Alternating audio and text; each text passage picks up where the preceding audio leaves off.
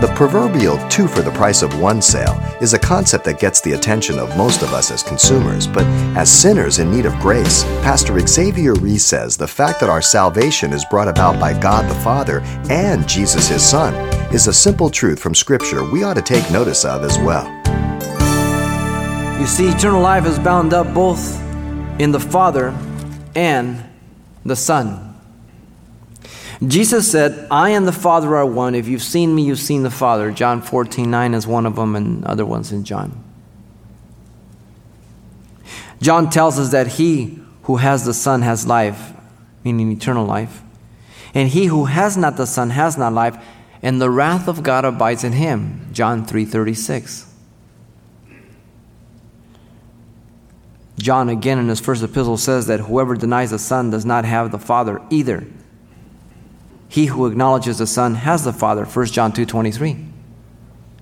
So, the Son is the only one who reveals the Father and brings man to the Father. He told us that in John 1:18. He's the only one who's descended and revealed the Father. And then in John 14:6, he says, I'm the way, the truth, and the life, and no man comes to the Father but by me. So, the key is the Son. The Son is the door to the Father. If you declare to have the Father, but you deny the Son, you're a liar and you're deceiving yourself. If you declare to have the Father or have the Son, but you don't acknowledge who He is, then you neither have the Son nor the Father. The key is the Son, who was sent by the Father. You cannot have the Son without the Father, and you cannot have the Father apart from the Son. The Scriptures are very, very clear. And Jesus exposed the Jews to this. Jesus had constantly told the Jews that He was sent by the Father.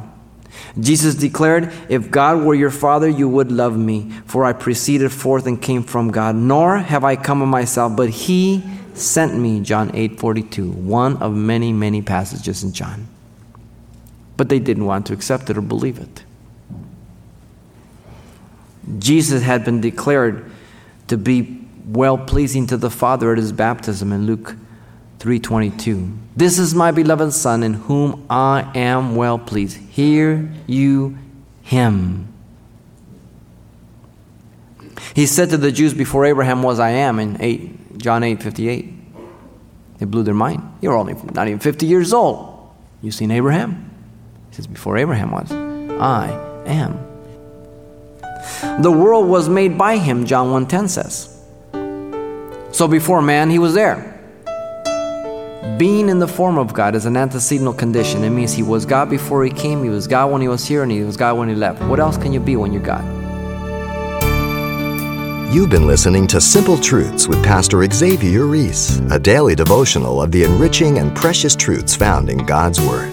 Hear this program again by following the radio listings link at CalvaryChapelPasadena.com. The studies you hear on Simple Truths are also available on CD. Give us a call at 800-651-8352 for information on how to receive a copy. Or log on to our website for announcements about other ministries at Calvary Chapel, Pasadena. It's all at CalvaryChapelPasadena.com. And join us next time for more Simple Truths.